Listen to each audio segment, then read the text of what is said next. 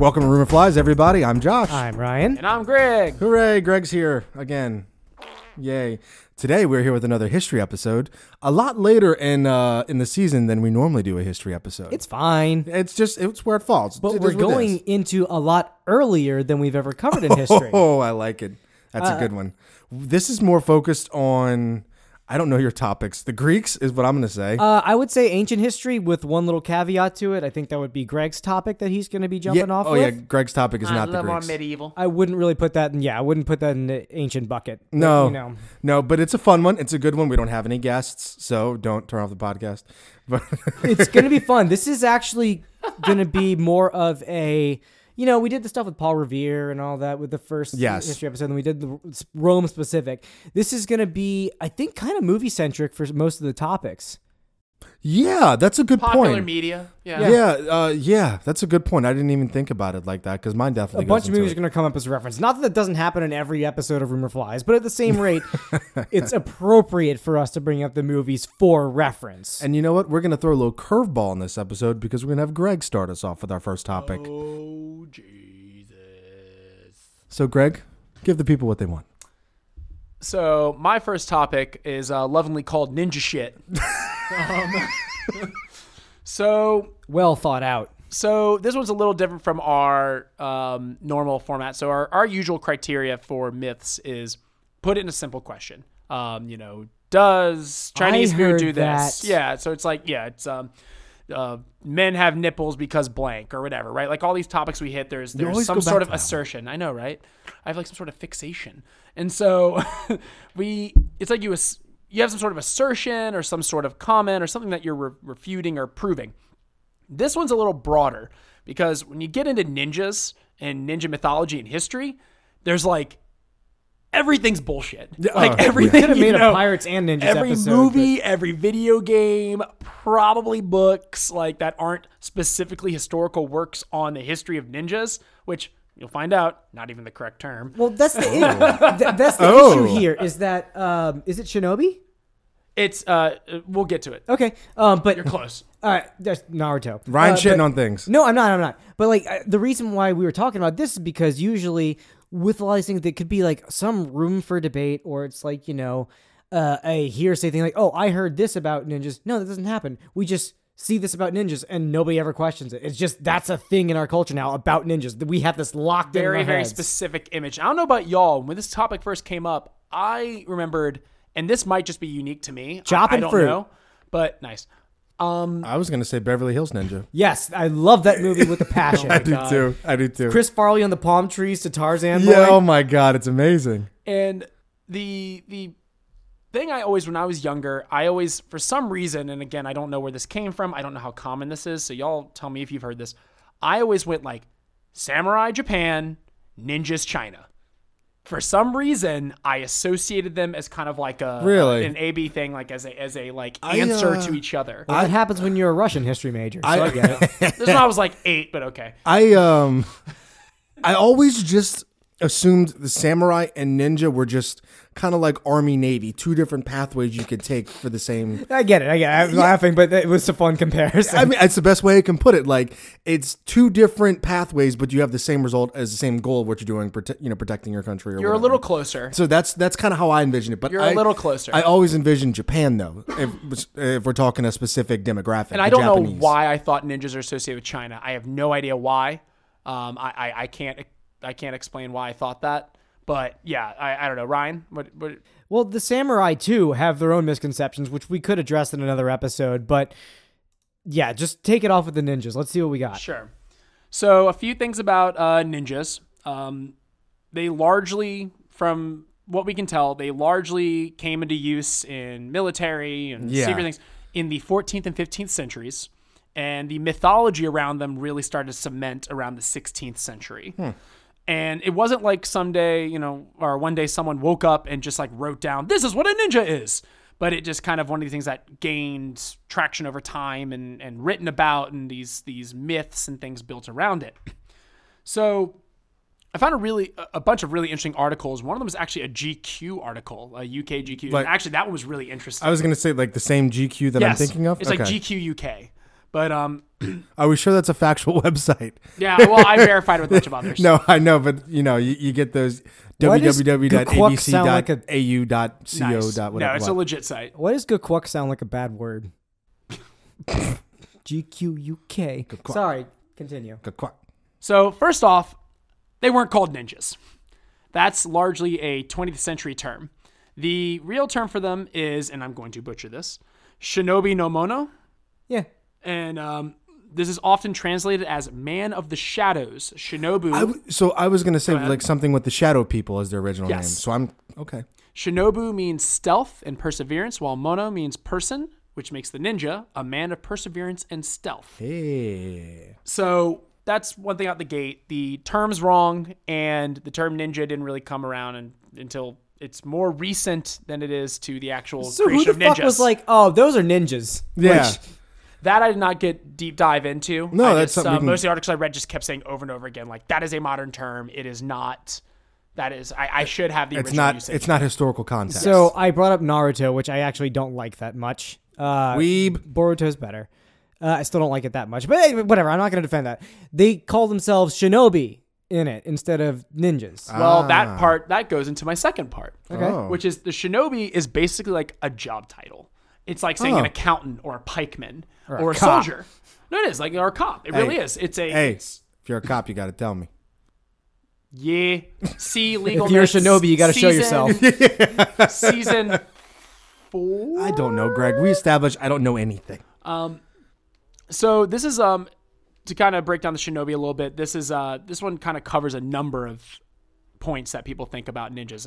Some people think that it was a secret handbook. Some people think it's like a special cult. Some people think it's peasants who were trained. There's all these different myths about the origin of a ninja. It's actually not that complicated. I've heard stuff like them flying in on kites into cities to infiltrate it and stuff. Yeah, there's all kinds of craziness. And so there's a Military History Now article. This is from that.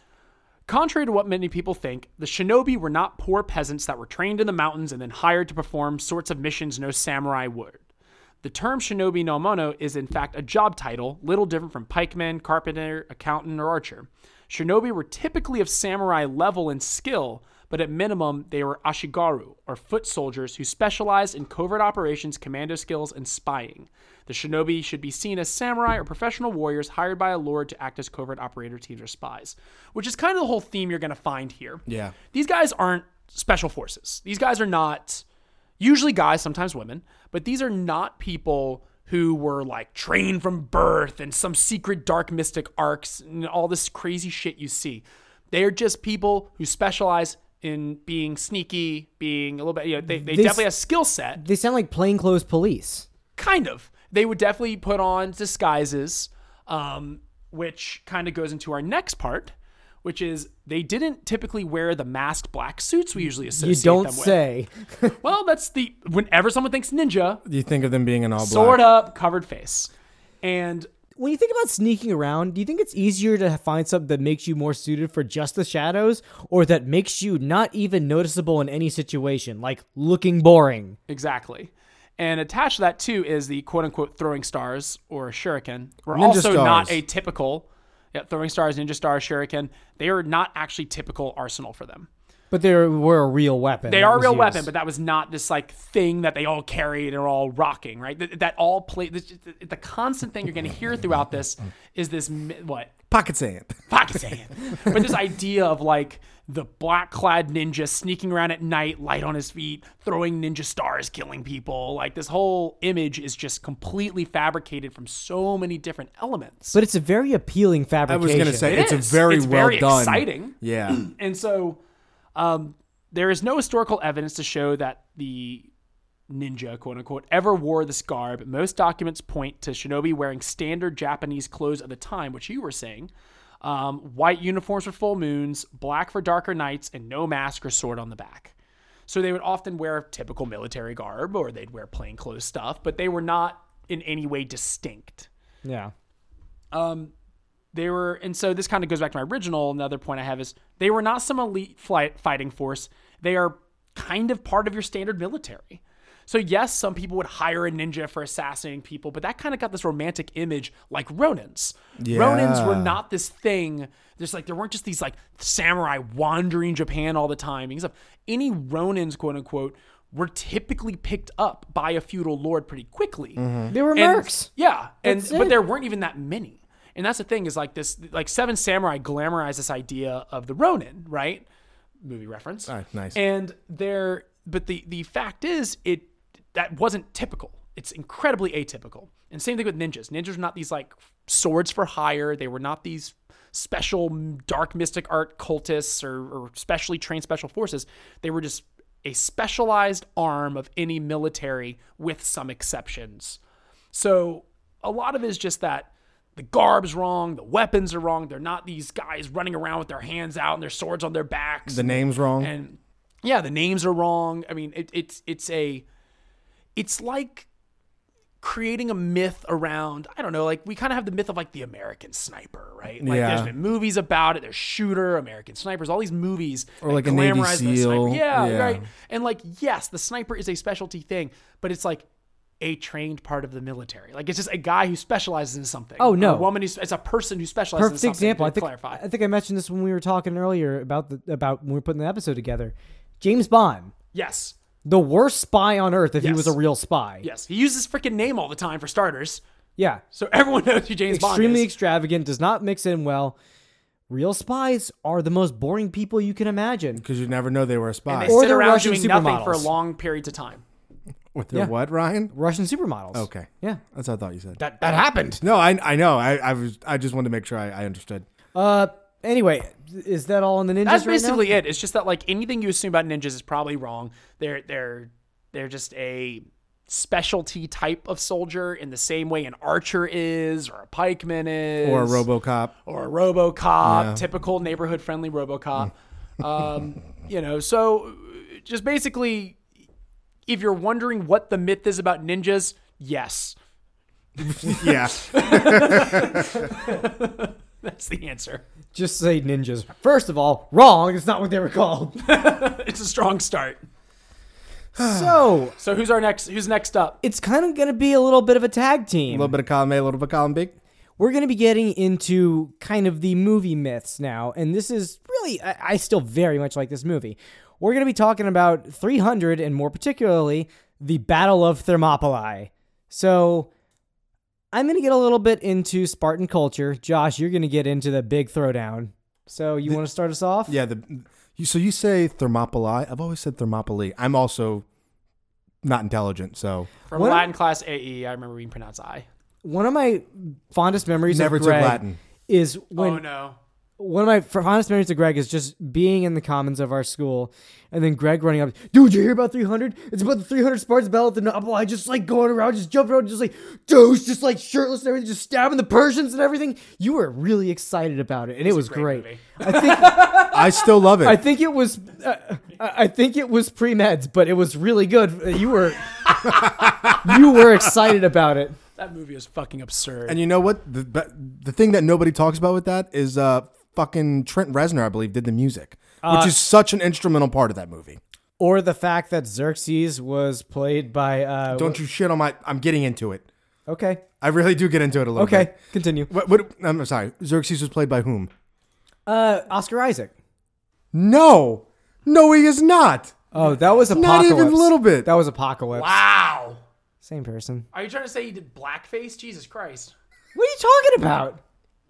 Isn't Oscar Isaac a white dude? No, He's- I don't know. I thought it was like Peruvian or something. Wait, am I Ambiguous. mixing him up? Who am I mixing? The guy from fucking Star Wars. Yeah. No, he's not white. Shut the fuck up. Yes, he is. What are you doing? Oscar Isaac He's is a not white. Guatemalan-born American actor. But he's not fucking Persian. You know what? We're gonna call up Neither Oscar. is the guy that plays Xerxes. And neither was the guy that played Johnny Five's creator in Short Circuit 2. Wait, what? Yeah, he did. I don't even know what the fuck you just referenced. He did Indian Face. You don't remember Short Circuit 2? Oh my God, we have derailed this terribly. Josh, please continue. Wait, no. I'm gonna look this up right now. Oh my God, we can't even start a 300 topic because of Oscar Isaac's ethnicity. But the actor who plays Xerxes is not a white dude, is No, he? he's fucking Brazilian. Yeah, Yeah. But neither is Oscar Isaac. He's not white. I just thought Oscar Isaac was white. Oscar Isaac's Guatemalan. They do the same thing as a Brazilian almost playing Oscar Xerxes. Isaac's Guatemalan? This is literally what just- happened in the South Park I episode. say Oscar Isaac. Oscar Isaac. Okay, in these photos, I see it now. Oscar Isaac Hernandez Estrada is a Guatemalan-born American actor. and I musician. never seen it with the accents and the Hernandez Estrada. I always heard it was Oscar Isaac. That is not a fucking Hispanic sounding name. Oscar, sure, but Isaac is not. I hate to tell you this, but Nicolas Cage's real last name isn't Cage.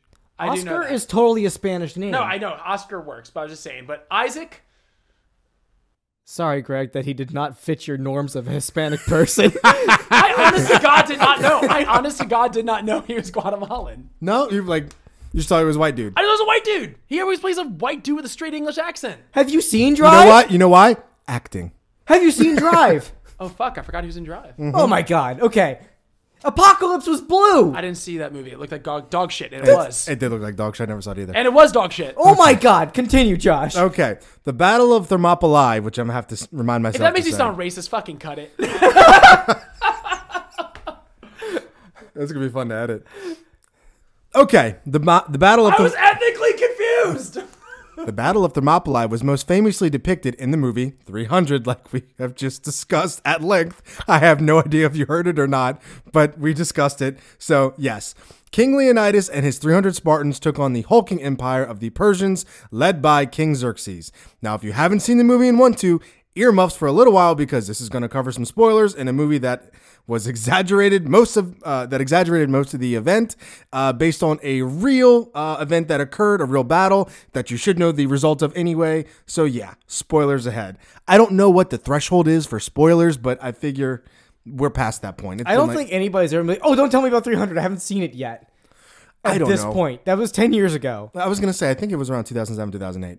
So anyway, in the movie, King Leonidas and his group of Spartans, starring the great Michael Fassbender in his first feature film debut, fun fact, also has Lena Headey from Game of Thrones. Lena Headey from Game of Thrones, Dominic West from The Wire, Rodrigo Santoro from Westworld, who plays King Xerxes, by the way. Wait, who did he play in Westworld? He played Hector, I believe his name was. He was... That would... Oh, I totally see it now. Holy shit. It's one of those things that you don't know it until you actually think about it, but yeah, totally makes sense. And of course, Gerard Butler from the cinematic masterpieces Olympus Has Fallen, London Has Fallen, and a movie I actually love, P.S. I Love You. Okay, so in the movie, the Spartans hold off the Parisians while they go and Persians, sorry, not Parisians. I know, I just realized that. Oh, we will take Sparta from you. We will rain down baguettes until it blocks out the sun and the shadow. It's time for nap. Oh, let me try that again. The Spartans hold off the Persians while King Leonidas sends one of them away to go and get help. They do a fantastic job fighting in slow-mo until finally the Spartans are betrayed by Quasimodo and they all die. When the Persians go to take Sparta, they are met with an even bigger Spartan army led by a pirate Spartan with an eye patch, and then fade to black fin. We're done. Okay. But enough about the movie. This is an educational podcast, not a movie podcast, ... yet. I'm sure it's coming at some point. Jumping into a Rumor Flies time machine, which, fun fact, Ryan, is constructed of the Rumor Flies gun. I don't know how it works, but we just kind of reassemble it a little bit. The battle was actually fought over 3 days, which I remember from the movie was not 3 days. It didn't seem like it. It wasn't one day. No, it wasn't one day, but I don't remember exactly how many days it was. But this was fought over 3 days during the second Persian invasion of Greece. The first one failed, so they have to have a second one. Thermopylae was also known as the Hot Gates, which they do bring up in the movie, because it was just a narrow passageway that led into Greece. Yeah, that little strait was a big feature, like it was a big the spot between the cliffs. Yeah, Seemed like a really big feature in the movie that was like integral to the battle. I didn't know if that was an actual thing. It was real. Mhm. Okay. That's they even call it the Hot Gates, I believe, in the movie as well. The Greeks holding off the Persians right there was instrumental in slowing down the Persians from just running through the country. Basically, it would have given them free reign. Now, in the actual battle, about 7,000 Greeks went to fight the Persians. Now, as far as the number of Persians there were, that number was said to be around 1 million. 1 million Persians? Yes, is what the reported number was. But you know how historians like to exaggerate these things, right, Dan Carlin? Don't set me up for a penalty shot. No, I'm not, but I'm just saying it's one common theme in his podcast. The number was grossly overinflated. The actual number was probably somewhere closer to 150,000. Still a lot more than the Greeks had, but it wasn't 1 million. It was somewhere between, I've read numbers as low as 80,000, and I've read as many as 200,000. So right around the sweet spot, I figure is probably about 150,000, just to give an idea of what it was. The vastly outnumbered Greeks held off the Persians for 7 days. I know I said it was over 3 days, but only 3 days were of actual battle. They held them off for 7 days of actual combat. The Greeks were, in fact, betrayed like in the film, so King Leonidas dismissed the rest of the army, except for 300 Spartans, but also 700 Thespians as well stayed. And it wasn't just the Spartans and the Thespians who stayed. There were reports of other factions and other groups staying as well, but those numbers vary. In fact, there was one group of people, like 400 of them stayed behind, and like 30 minutes into fighting, I don't know the actual number, but shortly into fighting, they just surrendered. They were like, fuck it, we're done. And so the point of it is that it wasn't just 300 Spartans. So that was the big difference from the movie as well. But, you gotta kind of beef it up a little bit to make the movie more appealing. Or beef it down a little bit to make the movie more appealing, I guess. Oh, well, yeah. But I meant like more dramatic. I'm sorry. So where'd the 300 number come from? Just Leonidas did keep 300 Spartans there. That was actually true. In the actual second battle and the actual second invasion of Greece, he did keep 300 Spartans, but it wasn't just the Spartans. There were other factions there as well of the Greek alliance. Okay. Yeah. So that is the very long-winded way of saying that the movie is not entirely correct, but there are some true elements to it. Gotcha. Now, as for the other little tidbits of the movie, like for Spartan culture, let's say, there was a few things that needed to be addressed, I thought, that were interesting about it that kind of stood out from other things you see with Greek culture movies or, just ancient Greek. Come back with your shield or on it? Yes, that was actually kind of a thing. That was true. Yeah. Mm-hmm. And there was a couple misconceptions, though. Number one, a lot of the information we get about the Spartans is from a guy named Plutarch. And Plutarch has a little bit of a bias tendency to misconstrue things a little bit, to exaggerate, especially if he doesn't like the culture and thinks that they're a little bit barbaric. Mm-hmm. So we don't have much to go on from the first place. But what we do know is the main thing that got a lot of people in the seats to watch 300 with their boyfriends was the fact that Gerard Butler, Michael Fassbender, and practically everybody in the goddamn movie was shirtless. Oh, they were shredded to pieces. Yes, wearing only a cape, in banana hammocks, and a spear. Remember all those videos going around of their Spartan workout. 30 day rotation, right? They never did the same exercise twice, so that way they keep their body. In a 30-day period, right? Yeah. Muscle confusion. Yeah, like that kind of thing. It was like a 6-month boot camp with the 30-day rotation. Something like that. Yeah, it was really, really intense. I even remember all that shit. That's all natural. Those motherfuckers were shredded. And Gerard Butler even said like that was the hardest thing he's ever done in his life, which I can imagine because they're absolutely cut. Yeah, if it takes that to get that. Which is funny because that's a director who is like nastily abuses green screen. Like of all the things Zack to Snyder? do authentically, to have them all get shredded as hell. But imagine how hard it would be to green screen abs and all most definitely. CGI and most definitely abs the entire time. But my whole point just being that it's like he just abuses the green screen then and now, and it's like, nope, you guys, we're gonna put a shit ton of money into all y'all doing the craziest workout of your lives. Yeah. Well, there's a bunch of them. And the funny thing was, the guy who trained them was a mountain climber. Like that was his job. He wasn't like a nutritionist or that's really interesting. or anything else. He was a mountain climber. Zack Snyder is like if Quentin Tarantino and Michael Bay got soldered together into one person. And you took away their best aspects. Well, in my opinion, you would get the movie Pain and Gain, which I think I've talked about before, and I stand by as Michael Bay's best film. And that's fine. So anyway, about this armor or lack thereof, totally not true. The Spartans, they had armor, yeah. They had something called hoplite armor, which is very common among also Romans and regular Greeks that aren't from Sparta. Like, I don't say regular Greeks, but Sparta was a different state. Non-Spartans, I know what you meant. Among non-Spartans. And it turns out that the whole like helmet with the little frills on the top of it were common. Yeah, those are really cool looking. Yeah, like the little rooster head. You see it and you're like, you just gravitate towards you like, that's badass. But another thing is their shields were fucking huge. Yeah. And also their spears are anywhere from 7 to 14 feet long. Well, I'm pretty sure Did I say shields or spears? you said spears. Okay, 7 good. to 14 feet Yeah. long. We talked about the turtle formation, right? We talked about that previously, just not on recording. But yes, the Tetsudo formation. Am I saying that right, Greg? Studo. Yeah, I know. I don't remember. I thought we talked about it on the podcast. Anyway. We did, and then we scrapped it. Oh, okay. Now I know why I remember it. Okay. Well, that was actually part I of was their. gaslighting him, Greg. Oh, they actually did things like that as well with those big shields and spears. Yeah, and from the beginning of the actual movie, they show like a whole thing about the Spartan culture. Two things that stood out to me. First, they discard their young. Yes, that's the first one. Really? The whole if they're weak, they discard their young. Turns out infanticide is not that uncommon of a thing. As a matter of fact, the legend of Rome Wait, I love it's not true. It's like, no, it's just super common. Yeah. It's common among different cultures. As a matter of fact, Rome, the founding of Rome, Romulus and Remus were left for exposure because they were thought to be weak, and then they were raised by a pack of wolves and ended up making one of the most notable empires in history. Like an actual pack of wolves? Yeah, I mean, that's the story of the founding of Rome, but it's not true, as far as we know. So you don't know that? It's highly unlikely.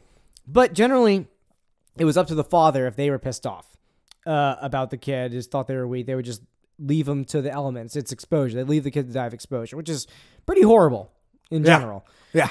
But instead, the Spartans generally had a council of elders where you would bring your baby to them. They're just like, we don't like that one. Put it outside. Yeah. But it's like this. It's got like a 6. We don't like it. Put it outside. Just leave it out there. We don't want it in here no more. So it wasn't exactly the same thing. Just they did it a little bit different. They had a different flavor to their child murdering than most cultures did. That makes it much more palatable. Yes, exactly. Also, they make them seem like the Spartan boys were only trained in the military and that's it. Like that is all they did. Obviously, the society would fall apart because you need things like blacksmiths, farmers. Nah, just go doctors, steal their blacksmiths. everything. Yeah, well, That's actually a good point. there were some ant colonies that did that. Okay, but Well, but wait. King Leonidas himself was only trained as like a warrior because he was third in line to the throne.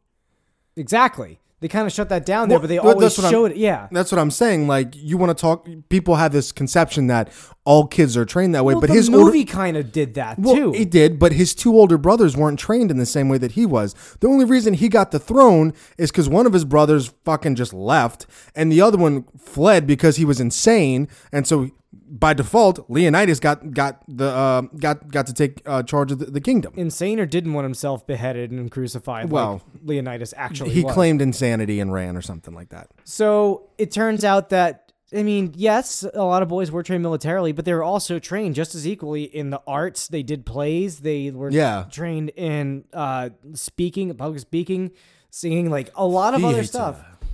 It's kind of weird how they just made them just seem like military rats, you know? Well, that's because it's much more fun to watch things like that than somebody giving a monologue in front of a group of people. Now, granted, I will say that there was a higher military focus in Spartan society, Yeah, for sure. which actually did genuinely fall a bit more responsibility and not only responsibility, but rights onto women's shoulders. Mm-hmm. Women were more often landowners actually in Spartan culture. Yeah. It was a thing. And they made Queen Gorgon. I think it was Gorgo was her name. I believe so as well. Lena Headey's name was Queen Gorgo.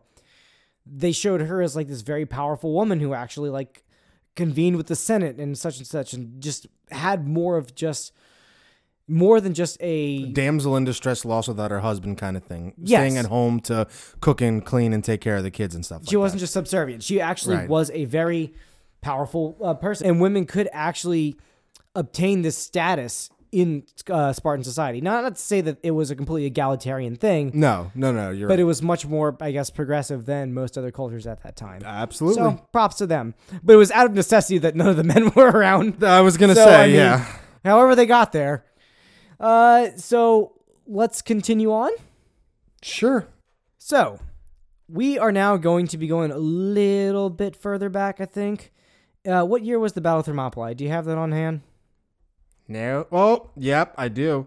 It was in approximately 480 BC. Okay, we're not going that far back. We're getting a little bit further ahead in Okay. time. we're going to be talking about some ancient weaponry now. The rest of the show is going to be that. And this one is something that has been so fascinating to me because I remember seeing an MST3K movie based on this actual weapon, and that is Archimedes' laser. Now, Like, pew pew. yes. Have you heard of it at all to any degree? Not really. Yeah, in passing. So Archimedes' laser is described as this extremely powerful weapon that was used in Syracuse, not in New York, in Syracuse, Greece, in order to repel off any invading ships that were entering a bay of Syracuse. And what it would do is it would use some sort of contraption to just instantly set ships on fire while they're on the boat. Okay. And that's why a lot of people have called it a laser. Instantaneous heating up to set something on fire. And it was this contraption. It wasn't like a projectile. Not like a catapult or a trebuchet. No, it was definitely not a catapult or a trebuchet. Where do you fall? I mean, don't even ask. Greg's going to come up with the trebuchet memes. So let's get a little bit into... I can toss you a meme from 300 meters away. Well done. Let's get into the validity of this. Now, Archimedes of Syracuse was born in 287 BC and died somewhere around 212 BC. He was an inventor, astronomer, and mathematician, and he is most famously known for something called Archimedes' principle, which is our kind of starting point for the concept of buoyancy. And that means that weight displaced, the weight of a displaced fluid is equal to the weight of the object in a vacuum minus the weight of the object in fluid. Mm-hmm. Now, to get that a little bit easier, it's pretty much just like you can take how much water raised up from a certain level to density. find out. Yes. It can be rearranged to find the weight or density of an object. Yeah. Difference between weight and density. Weight is mass when applied to gravity, and density is how much mass is in a certain amount of area. You've got it, Ryan. Thank you. So, Pappy. it turns out that I think that is safely his most important contribution to all of society, human society in general. I agree. But he was also just as wacky as Da Vinci when it comes to all of his inventions. One of them in particular that has been confirmed was something called Archimedes' claw, which was essentially a giant fucking claw machine to pick up things in the middle of the Bay of Syracuse, particularly ships, and just tip them over. Wait. This was a real thing they actually used? Yes. Okay. It was a giant contraption that it didn't work in the sense that a claw machine should work. It works in the way it usually does for most people. Well, hold on. Claw machines don't typically work in the way that claw machines are intended to. Let's be fair on that. Oh, no, they're intended for you to fail. Well, There's a big difference between like claw machines in America and claw machines elsewhere. The claw machines in America, they have this thing where they pick up the item and then the claw machines in America just are generally too weak to pick up something. yeah, it's bullshit. They are just like the weakest, and it's just like, I can't pick it up, and then they just go. I can't do it. What the claw machines elsewhere that I've experienced do, it's like these two little prongs. They pick it up, but as soon as it hits the top, it hits a release, the bump when it hits the top of Makes it slide out. It makes it open up a little bit, and the things drop, like whatever you're trying to grab. Essentially, what what Archimedes' claw machine did was take a ship by its bow, which is the very front of it, Right. grabs it, and then just picks it up and kind of tips it over upside down so that it gets capsized, or holds it up long enough until water fills into the hull And then it sinks. capsizes the ship. It was a completely viable thing. Unfortunately, it had a certain range and was kind of like a last measure. Well, I was going to say. If you couldn't stop the ships getting in from the get-go. But what you stopped the ships getting in from the get-go from further away was Archimedes' ray. Now, Oh. this was actually recorded to have been used during the Roman siege of Syracuse from about 214 to 212 BC. And a lot of people say that, Did he die in this? what's that? Did he die in the siege of Syracuse? Because these both happened in he died in 212 and this happened in 212. That's a good question. I don't think he died in the siege, though. Okay. That wasn't the important part. Oh, Now, sorry. the way some things have been described is that this was made up of a set of mirrors. Okay. That makes sense. And it's around the concept that we actually covered in our nuclear myths episode, where Greg was telling the story of a man lighting a cigarette with nothing simpler than an atomic bomb and a parabolic mirror. That's all it took? Parabolic mirror. I'm not Casey. Mirror. Parabolic mirror. Mirror. Anyway. Barbara Murr. The way this happens is enough heat or light reflects off. It can actually focus at a focal point in the middle of that section and cause effectively a laser. Just like the idea of A magnifying glass in the sun. yes, on a leaf or an ant, depending on how sadistic you were as a child. Now, the thing is that there were no contemporary accounts of this. The first accounts were from medieval times.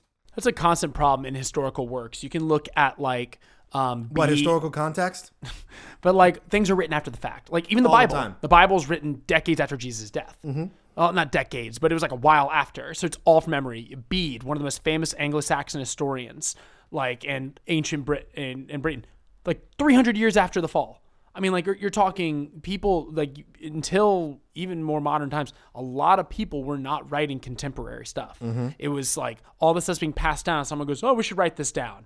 It's very haphazard. I mean, that's kind of a little unfair and disingenuous to say, but a lot of it feels very haphazard. Yeah, and that's also why things get skewed or misremembered. Absolutely. Or, and there also is that, theater aspect of it, the flair for the dramatic. Often, a lot of times they're funded by someone in charge. Yeah, big so pharma.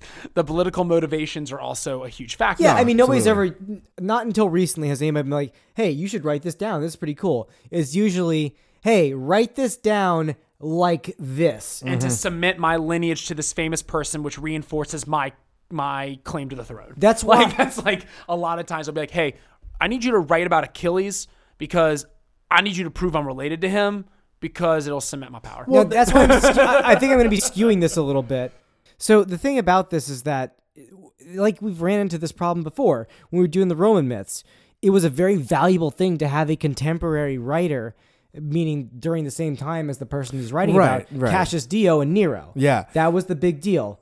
It was either him or there was another one that was a contemporary. There was only one, and he was like a kid when the whole burning of Rome happened. Right.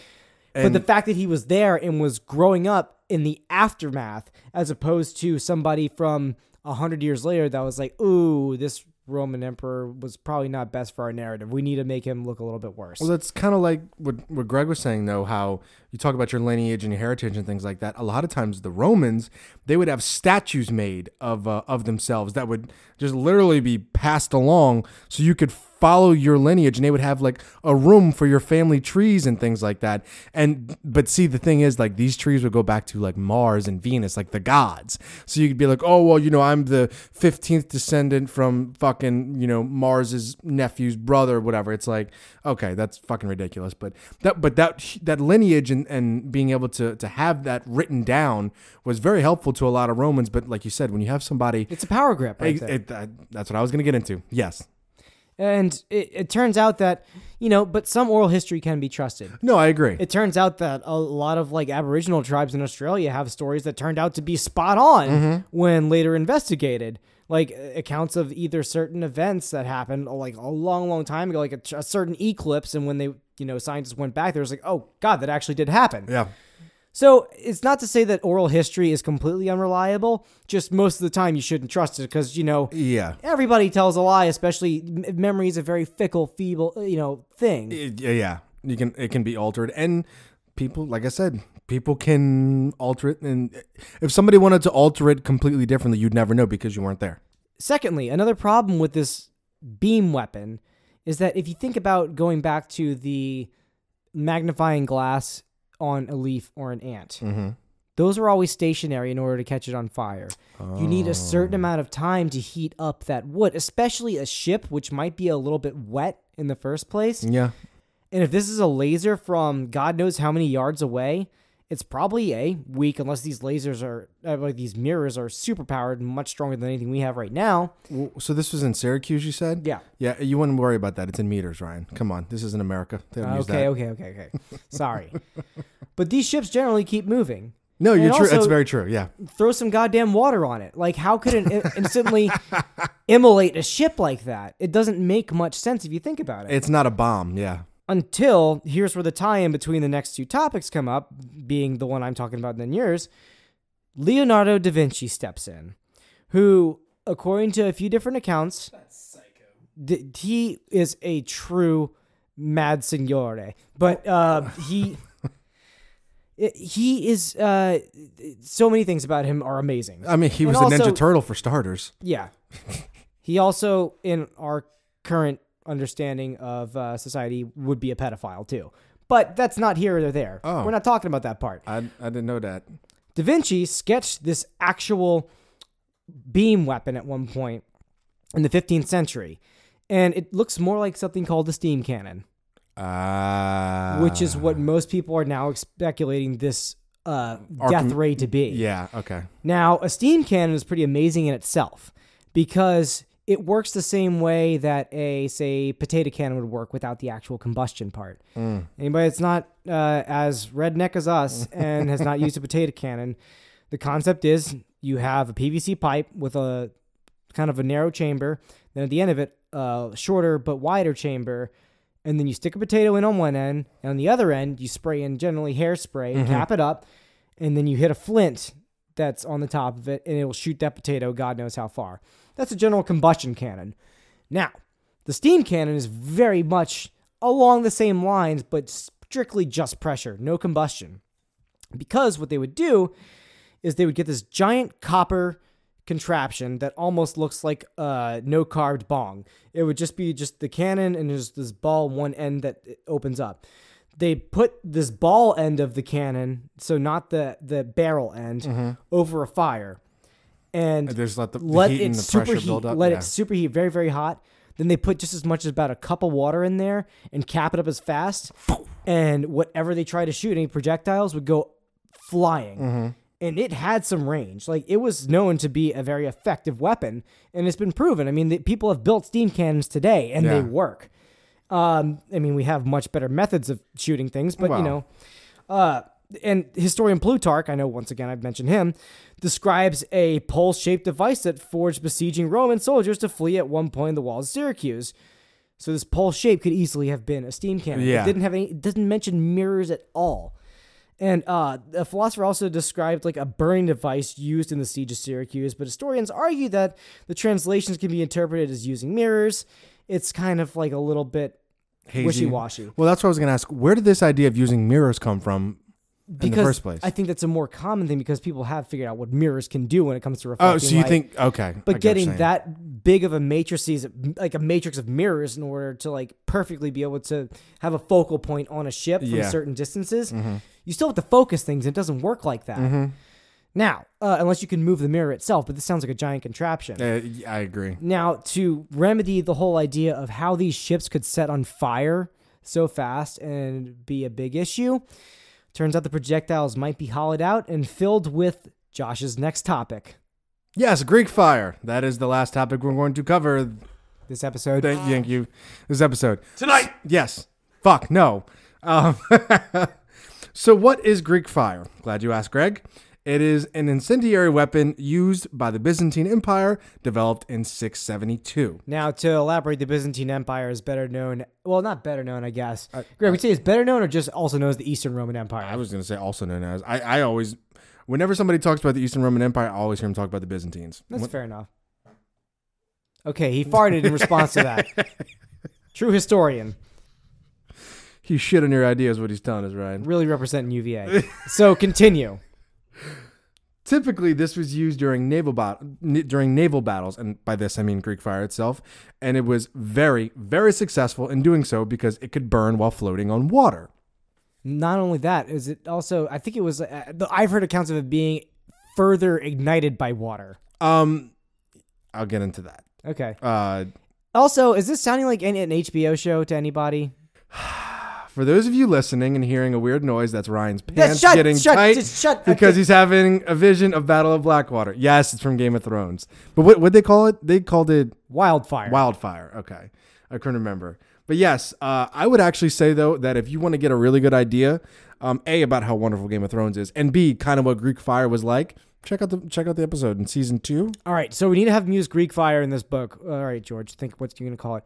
Green fire. No, it can be green still. That'd be cool. That'd be cool. Yeah, keep that. Man, this is such a wild What? fire. There it is. Write it down. Thank you, Peter Dinklage from the future. Do Dinklage, Peter Dinklage, Peter Dinklage. All right. So enough about that. You Yeah, get yeah, the yeah. concept of wildfire. It's Greek fire. It is wildfire from Game of Thrones minus the green part. Yeah.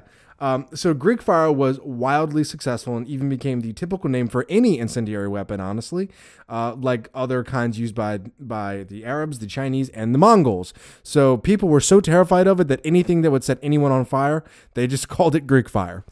I like how the Byzantines use it and they call it Greek fire. Mm-hmm. I think that's fun too. And what the hottest part about this is that they don't know how it's made. Well, that's what I was going to get into. That even though they just call all these incendiary weapons Greek fire, it was never truly Greek fire because they don't know the secret sauce to it. The formula and the Greek fire used by the Byzantines was different than anything else that anybody else used. That's not to say there wasn't like copies of it, that copycats that people tried to make or something similar, but the formula was never completely replicated, and it still hasn't been replicated to this day, as far as we know. It's still a hot topic of debate. That is absolutely amazing to me. Like several things. Soma, the drug that the Romans used. And Brave New World. It's based off of that. Mm-hmm. Greek fire and then Damascus steel, which we're not Damascus getting steel. into in this episode, but also a would very love to cover it. fascinating topic. But the fact that we have these things that even today We we don't know. know what's in the cane sauce from back then. Mm-hmm. Like it's insane that after all this technological innovation, we can't replicate the original recipe. Yeah, and Don't we have trouble replicating the Roman cement too? Yes. yeah, that's another one. Yeah, that's a real good pull. And I think a lot of situations. And we have the fucking bridges still. Like we literally have them. Yeah. I think the issue with those is that it may have been a resource pull, because I think what a lot of people think with Damascus steel is that there was certain trace amounts of metal in their steel that they made from a certain region that they may have mined from that got depleted. So they can't make it anymore. It may have not been a technique Maybe as it's much as a meteorite. material. Maybe it was something you can't duplicate. Come on, Meteorite, you and me gonna be best friends. Continue. That's just fascinating to me that they don't have it. Well, another fun little fact about Greek fire as well is that was one of the original forms of where hand grenades come from. They would make little itty bitty clay, like small miniature clay pots that they would enclose. They'd put a Greek fire in it, and they'd chuck it at. Put them in a fucking steam cannon. Yeah, that's exactly right. So they even actually used Greek fire to project outward. Like they could use it as like a propellant. Yeah, as a propellant, using various siphons, and they could shoot it towards an enemy, a la Oh my god, it's napalm. a fucking flamethrower. Well, there's the reason they call Greek fire, classic napalm. No, I did not know that was Oh yeah, another they name refer for it. to it as like classical napalm all the time. That's a really, really big thing. Terrifying. But there's got to be at least some clues in order to its composition. Yes, there is, but I'm just gonna kind of I'm gonna work from the start and kind of get there. So Greek fire was invented by Callinicus, who escaped Syria to Constantinople in 668, and when he got to Constantinople, there were other different forms of flammable liquids that had been used before, but nothing was quite up to par that he eventually made as what became known as Greek fire. He was the one who refined the process and made it what it is, but he definitely was not the first, because there's a lot of debate as to who invented Greek fire as well. Not only the composition, but the origin of That's it. insane that we know who used it, who made it, when it was used, what it was used for, the effects of it, but not how it was made. Everything but that was written down. Used by some asshole, used back then to burn shit. Ninja shit. Ninja shit. So as far as the actual composition of it, there's been various proposals using different compounds like pine resin, naphtha, quicklime, calcium phosphate, sulfur, and niter. Those are some of the big things that people say are used into it. But the exact recipe was lost and never replicated, but we have a pretty good idea of some of the components, such as a light petroleum, which was readily available in the area, and it was used as a base for the mixture. And people are pretty sure that there was some form of equivalent to a gunpowder that was used back then. Well, when you say like a light petroleum, that makes a lot of sense to me because of the way grease fires work. Yes. when you have a grease fire in your kitchen, you're supposed to smother it. You can absolutely do not throw water on it. Mm-hmm. It makes the fire worse. It'll turn your pan into the fucking Olympic torch. Mm-hmm. And that shows, like, to me that, yeah, that would make complete sense for it to be able to float on water. You've seen what oil spills look like. So pine resin sounds reasonable to me, but it seems like, I don't know how they would have pressed some sort of petroleum around there. But those clues point to some other resources. They have to look around that area where they invented it. That's what I was going to say. A lot of it could have been just things that were in that area that they used that's no longer available, that gave it the concoction and made it the components of it work together like it did back then. Now, when you talk about like grease fires and things like that, there was a couple different remedies that people found to put out Greek fire. One of them was wearing like cloth, like a specific type of cloth. It wouldn't catch on fire. Really? Another way that people found that that you could put out Greek fire, you couldn't throw water on it, but you could pee on it. Interesting. Like something with the acidity and like ammonia or something. And the vinegar as well was another thing that people say could help put it out. I want to find those historical writings where it's just like, piss on the Greek fire if it's on you. What the hell accent was that? It's what's it called? Middle English, where there's it's what they use in Troy and every other ancient movie for the accents they put on people that don't exist anywhere else. British. Yeah. But yeah, so Greek fire is pretty cool. It's pretty complicated because, again, we don't know what's in it, but Mythbusters have like tried to do things with it. There's a whole bunch of YouTube videos of people like, I found Greek fire, but nobody's found what exactly I think it is. it was ultimately in something we covered way back when in the Anarchist Cookbook. It was just styrofoam and gasoline. It could have been. It could have fucking been. You never know. And William Powell could have told us, but he's no longer around. But Greek fire totally was a thing. But Greek fire absolutely was a thing, yeah. Mm-hmm. All right. So, I guess to recap a little bit, this is going to be a bit wishy-washy. Greg, starting off with you. Here's the gun, load it. Just put one bullet in at a time. So, ninjas. Bullshit. What they do. Ninjas are bullshit. Everything about ninjas is bullshit. Revenge of Shinobi, bullshit. Ninja Gaiden, bullshit. All of it's bullshit. Except Jackie Chan. He's real. He's a real person. I Not a heard- Shinobi no Mono. Broke everything in his body except his heart. Actually, Revenge of Shinobi makes sense as a title.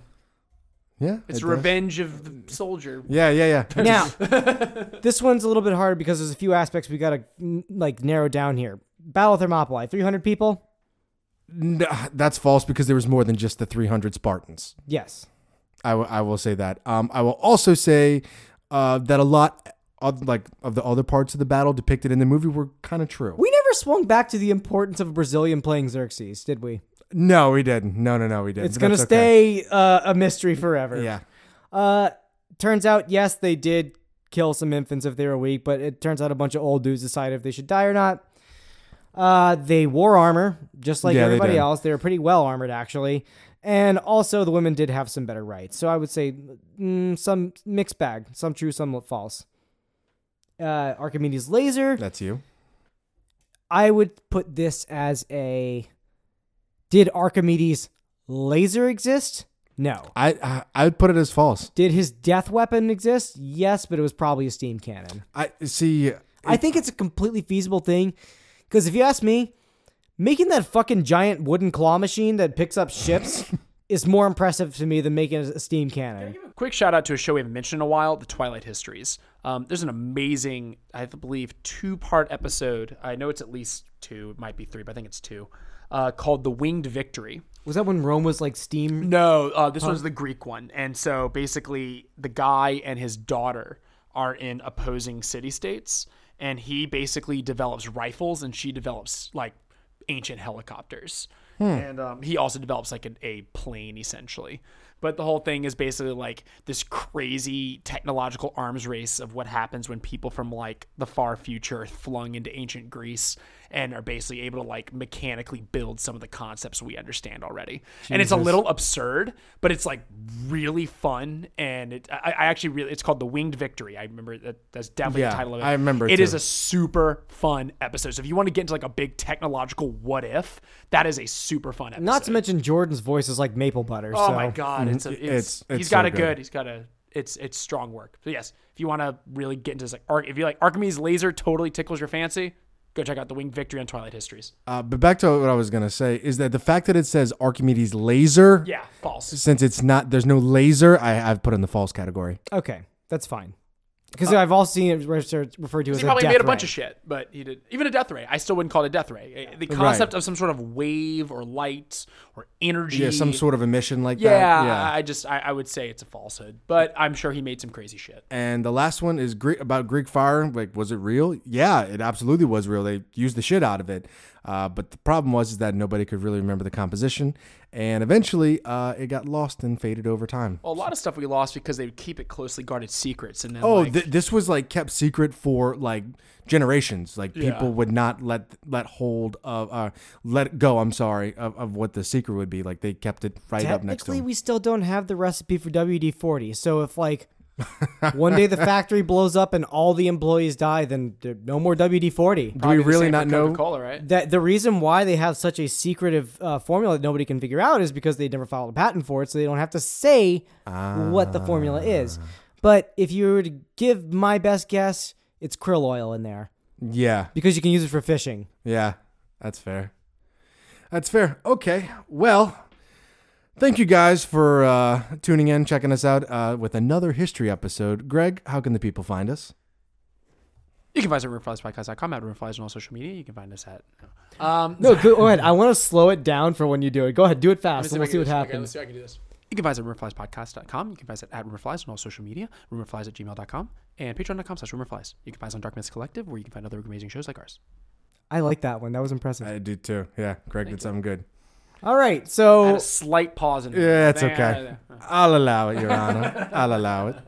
until then, for this episode of Rumor Flies, as always, I'm Ryan. I am Joshua. I'm Gregory. Bye.